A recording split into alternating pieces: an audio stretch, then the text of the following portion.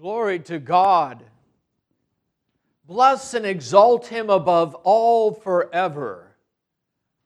What a joyous, resounding words we heard from the angel. He is not here. He's been raised up and He's gone ahead of you.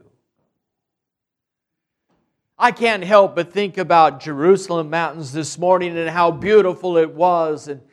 And what's always striking to me is the reading from Ezekiel about them dry bones. And how God took Ezekiel out into the valley and made him walk all through the valley and showed him all the bones, too numberless to count. He told him to prophesy, and the bones started to come together, rattling, and sinew and tissue began to be put on.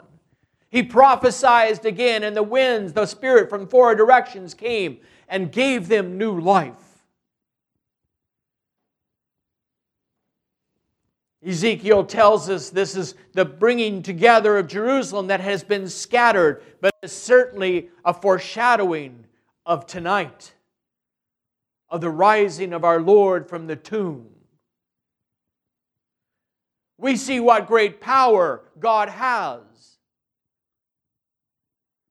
He had forgiven our sins, the sin of Adam and Eve, our ancestral curse from the cross.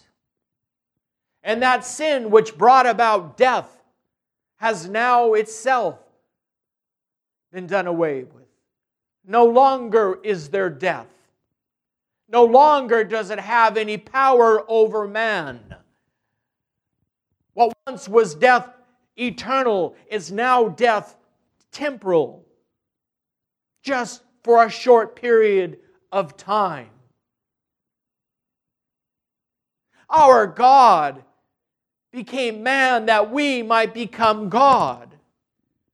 Our God became a servant so that we could be free. Our God who led the Israelites across the Red Sea, our God who led the Israelites through the desert and gave us the promised land, gave them the promised land, is the same God who rose from the dead. And now He is leading us from this life to the life that is to come. No longer is there a barrier between us and God. That barrier of sin and death has been destroyed. Now at the right hand of the Father is the one who perpetually forgives us. And when we seek forgiveness, we are participating in that flowing of the blood of forgiveness from Christ. No longer do we have to fear death. Death is just merely for us a falling asleep, a preparation for the time when we will be fully united with our Lord. God has done such a marvelous thing that our only response is one of joy and one of praise. It's too large and too deep to fathom. But we can, in our own way, express what's unfathomable, what's too deep, by living our lives with joy. Because now we have a purpose. No longer are we going to end in an eternal Sheol, in a shady darkness of hopelessness where there is nothing. But now we will rise to new life, the sons and daughters of God. Our Lord on the cross cried out, Eli, Eli, lama sabachthani, my God, why have you forsaken from me? The people thought He was calling on Elijah, but He was quoting Psalm 21. And if you read Psalm 21, it explains everything we went through these last few days to tonight. It talks about the suffering one, how they counted all his bones, how they looked up at him and wagged their head, how they cast lots for his clothing. But you get about halfway through it, and all of a sudden becomes a song of praise of all that God has done, and a reminder that we are to tell all generations of the glorious things He's accomplished for you and for I. It's as if in the middle of the song there was suddenly a quickening. And we felt that quickening tonight in the gospel, when there was a rumbling, and the stone rolled away, and the guards fell down like dead men. There was a quickening so powerful in God and Jesus that when He rose, it affected those nearby that had died, because Scripture says that many rose with Him. What power does our God have over death? What power does our God have over sin? What power does our God have in His love for you and for I?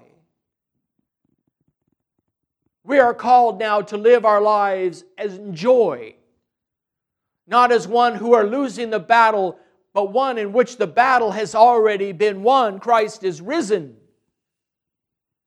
and we rise with Him. Yesterday we were buried with Him, but today we rise with Him. So the gospel tells us now what to do. We are to go off in haste. We're to go off in joy. And we're to proclaim the good news of what Christ has done for us. The good news that we're not held captive to death. The good news that our sins have been forgiven by the cross. The good news that we are made sons and daughters of God. Nay, we are made partakers of the divine nature. Not only did He restore what had been damaged before in the garden. If you recall the parable of the prodigal son was restored. Everything he had, but what God did was one-up it. He not only restored us, but elevated us in the process. This is a God of love. A God that knows our sinfulness, but His love is overshadowing all of that. A God that wants to be united with you and with I. And to have that uniting, sin had to be forgiven and death had to be destroyed.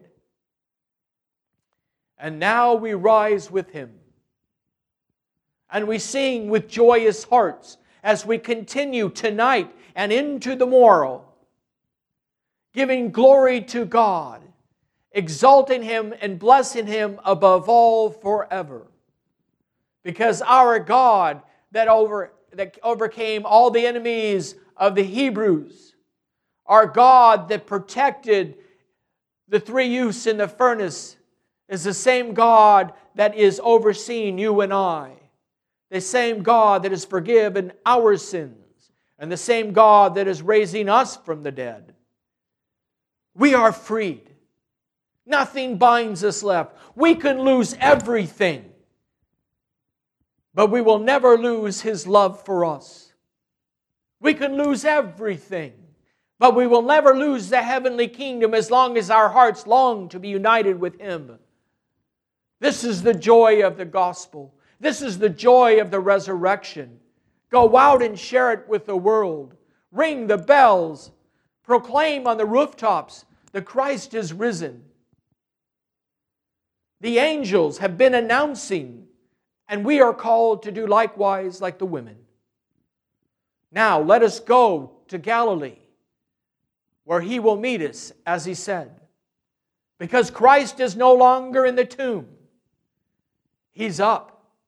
And He's ready to meet us and take us on the rest of our journey into the kingdom.